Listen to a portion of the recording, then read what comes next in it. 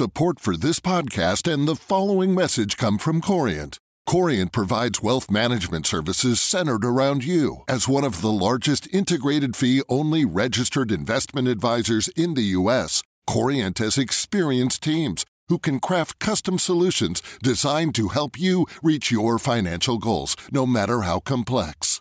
Real wealth requires real solutions. Connect with a wealth advisor today at Corient.com. That's Corient.com. Here at Bellingcat, we get to the bottom of things. From a global crisis to an underreported event, we find the facts using publicly available tools and resources, uncovering what is hidden on and below the surface. We connect the dots using social media posts, satellite images, and public records, and empower others to do the same by sharing how we do it. The ability to do so is only made possible by our readers, supporters, and community members. Care to join us? Learn how at bellingcat.com.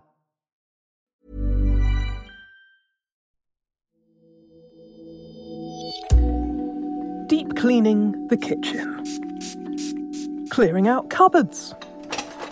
Descaling the kettle. And even washing the bin. Talk about scraping the barrel.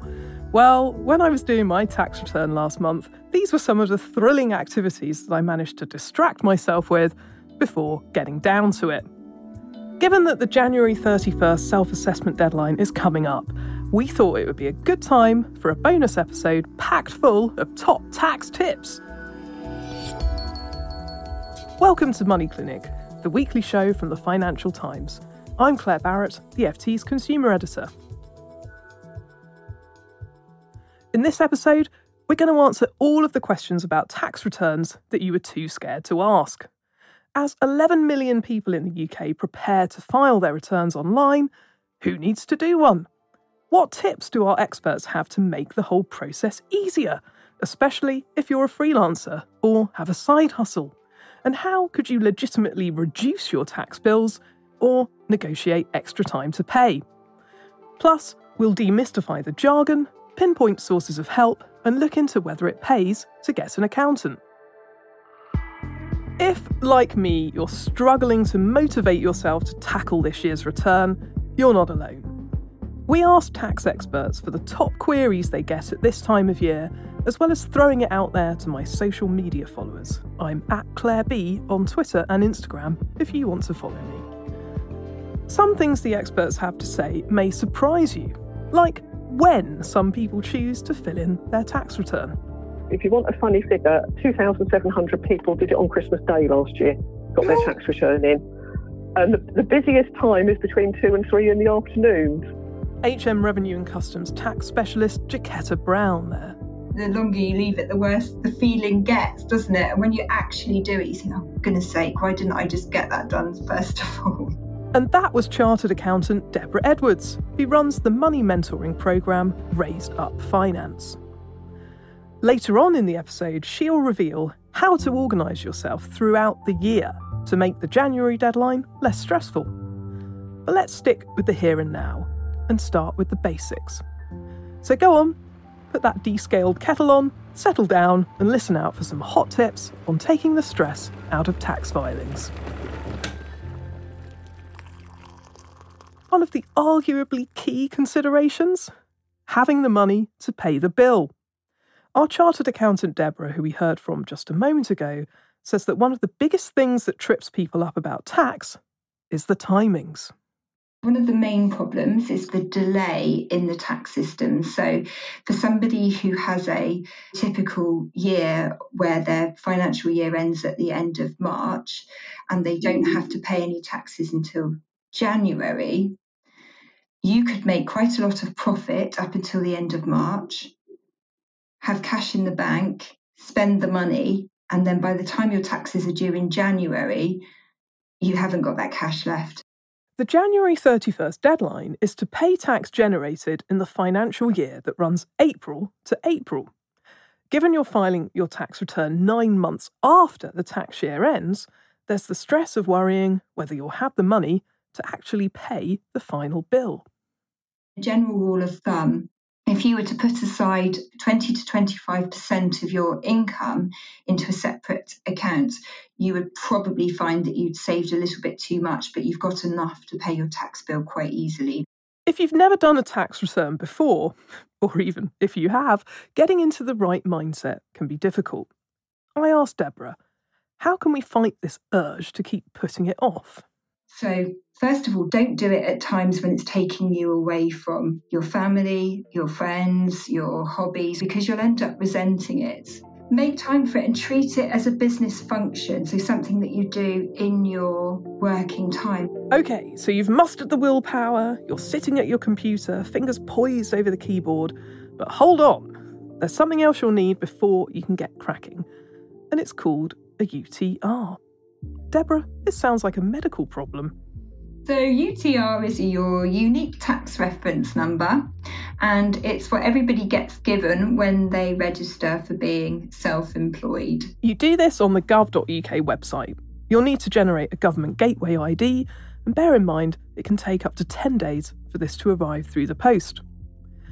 In the meantime, HMRC's Jaquetta says you can crack on with the paperwork. Make sure you've got all your passwords ready before you start. Make sure you've got your papers ready before you start. Have you got things like your bank statements, Bank and Building Society interest you might have received, dividends you might have received from the shares you inherited from Uncle Albert or whoever, and those sorts of things, so that you've got it all there and you can go through it. But let's rewind for a sec. Who needs to fill out an annual tax return anyway? Around 11 million people in the UK. They include anyone who makes more than £1,000 as a freelancer or a side hustle income alongside their main job, anyone who earns more than £100,000 a year, even if they're in full-time employment, any parents earning more than £50,000 a year who claim child benefit. So what about that £1,000 trading allowance, as it's known? I got quite a few messages on Instagram from people who've been generating some extra income alongside their main job and were wondering, at what point do they need to start doing a tax return? If you are running a very small business, so you're making craft items and selling them, that type of thing, and your total turnover, now that's turnover not profit, is under £1,000, then you don't need to tell us at all. We're really not worried about it. That's fine. Carry on doing it. Just make sure it doesn't go over £1,000 in a tax year, which of course is from April to March. But what counts towards this £1,000 limit? I asked Jaquetta if it would include extra income generated from selling your old stuff online. Now, there's a little bit of a distinction between when you're in a trade and when you're not. If you are simply selling old stuff that you already own, old clothes, old household gadgets, whatever it is, then that definitely isn't a trade and you haven't got anything to worry about. If, however, you are buying stuff in order to sell or making stuff in order to sell, those sorts of things are very likely to be a business. You're doing it to make money, and in that case, you do need to let the tax office know. This is where the tax term sole trader comes into play. Deborah.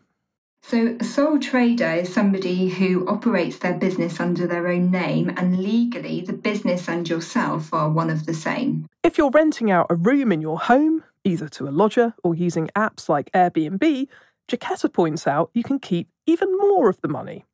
You can get what's called rent-a-room relief, and you can have up to £7,500 a year income from that without having to declare it to us at all.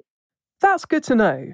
But for all the freelancers or sole traders out there, how do you go about calculating your turnover and profit? Deborah explains.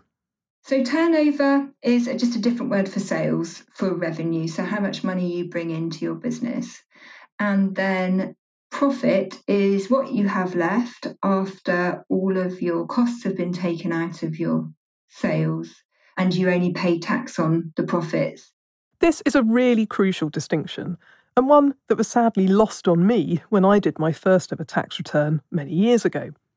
So what costs or expenses can you legitimately deduct from your profits to get that tax bill down? Common examples are office costs like stationery or phone bills, travel costs, stock or raw materials you buy to sell on, paying for advertising or marketing, plus the cost of your business premises, even if you work from home. There are lots of rules about how much you can claim and what can and can't be claimed for, but Jacquetta says the basic rule of thumb is this: any expenses have to be generated solely for business purposes. One of the odd ones we've had is guard dogs. The family pet is not a guard dog, and we do see that fairly often. We've also got things like buying stuff for personal use. The fact that you have to dress smartly in your job doesn't mean that you're not wearing ordinary clothes. You can't claim for those. You can't claim for meals out just because you're not at home or staying in hotels. And are there expenses that people forget to claim? There are some variations. Buying tools and equipment, you can claim for these in a special way. It's called capital allowances. Then what about if you're using something partly for work and partly for personal use, like a phone or a car or even electricity? If you use your car 50-50 for business, you claim 50% of those expenses. If you use your car 90% for business, you claim 90% of those expenses. If your turnover is over £85,000 a year, then you'll also need to register for VAT, value added tax. But if you use an accountant to help you with your tax return, the good news is you can even put your accountancy fees on expenses.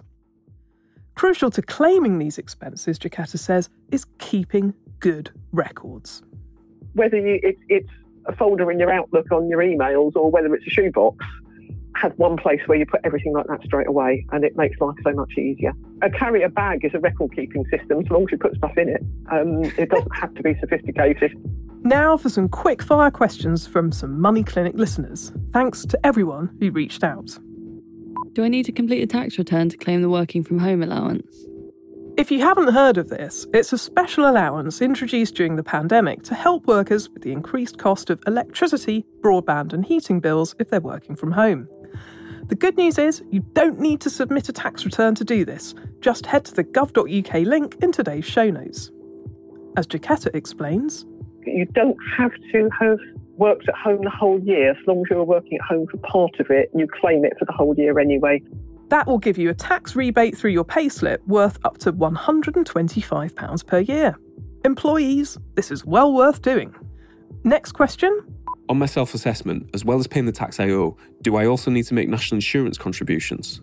My answer to this is yes. This is something that self-employed people really need to stay on top of. Jacquetta, what do you think?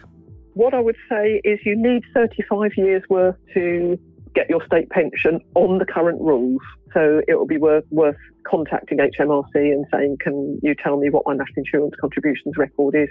If you find you have missing years, a common problem for freelancers, you can pay to top them up, known as a voluntary contribution. You make a payment of a few £100s a year for each year you want to do it. You can actually backdate years as well. And the final question? At what point is it worth getting an accountant and how much does it cost? So generally, for a really straightforward set of accounts and tax return for a really small business, you shouldn't be looking to pay very much, just a few £100s, and you can make that cost less if you keep really, really good records. And don't forget, accountancy fees can be a tax-deductible expense. If you move from being a sole trader to a limited company, you will definitely need the services of an accountant. Depending on your level of turnover, it can be more tax efficient to be a limited company. You also can protect your personal assets if you have a limited company. So if the business went bust and you owed a lot of money, your home is protected.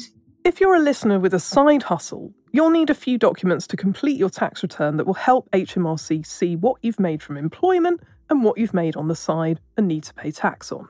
Now, anyone doing a tax return will need to lay their hands on quite a few forms, beginning with the letter P. Deborah, could you just walk us through some of the common P forms and what they're for? Yeah, so if you are employed, then at the end of the tax year, you'll be given a P60, and that will give you a really nice summary of how much salary you've earned and how much tax you've paid during that year. If you've left employment during the year, then you will have been given a P45. And again, that information will tell you how much you earned in the tax year up until the point you left. And then P11D is how businesses and employers report your benefits. If you're knee-deep in a chaos of forms, receipts and bank statements, One question you might have is, how can I make doing all of this less of a hassle next year? Over to Deborah. So my advice would be, first of all, to make it a regular habit. So one thing that I say, is Monday money. Just spend the first hour and a half getting your information together and having a look at your bank account. Little and often is the key. It's that how do you eat an elephant thing, one bite at a time. And it's the same with your finances and taxes. You're not faced with a massive job at the end of the year. One thing you might want to consider is downloading an app to keep track of your turnover, profit and expenses.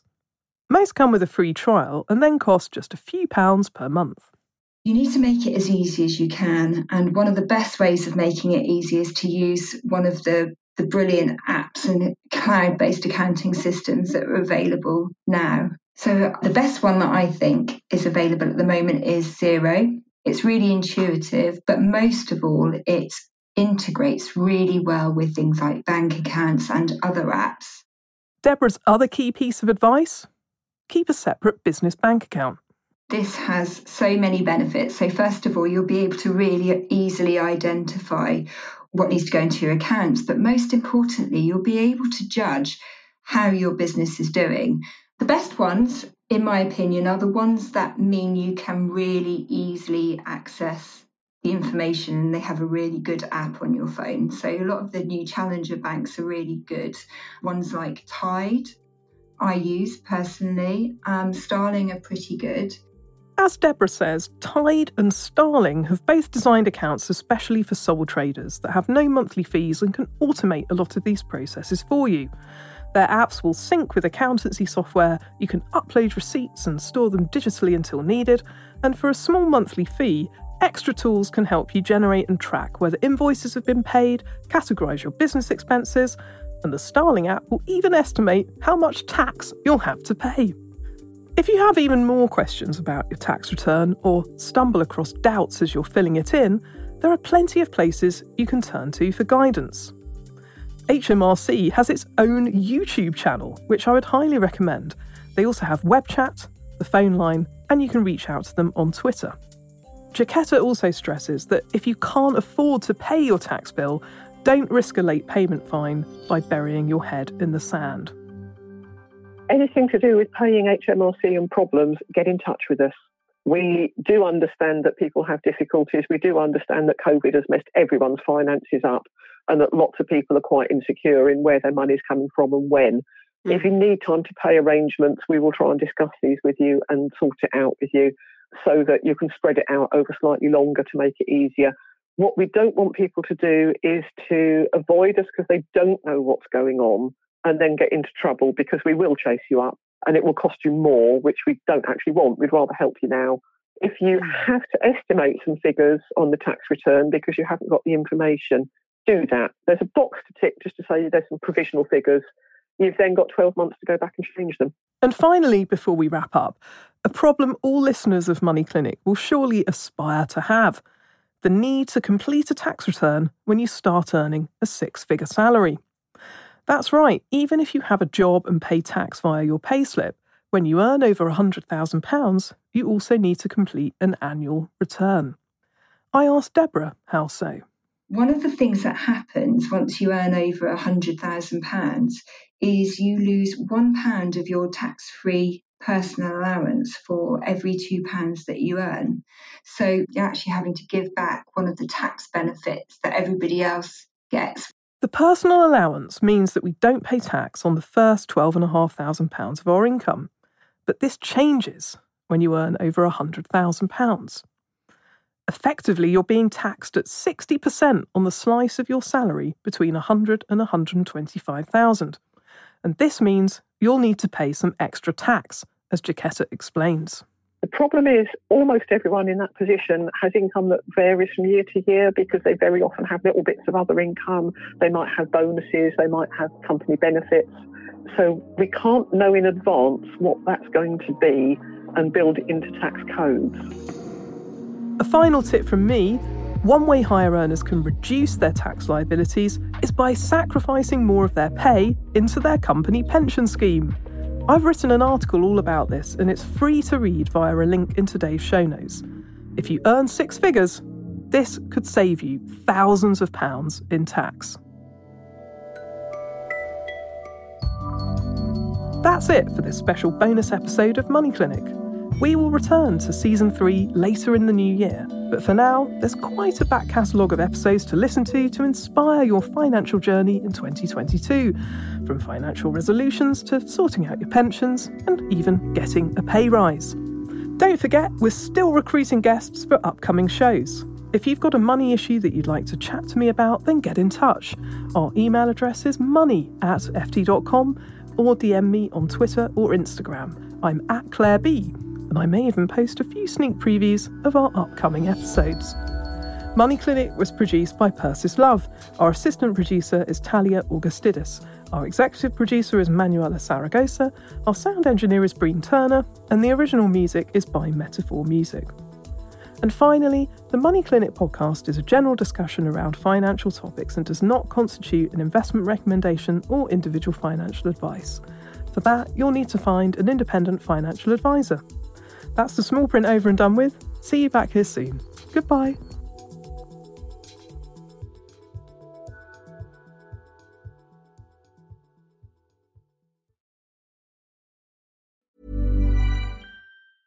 Here at Bellingcat, we get to the bottom of things. From a global crisis to an underreported event, we find the facts using publicly available tools and resources, uncovering what is hidden on and below the surface. We connect the dots using social media posts, satellite images, and public records, and empower others to do the same by sharing how we do it. The ability to do so is only made possible by our readers, supporters, and community members. Care to join us? Learn how at bellingcat.com.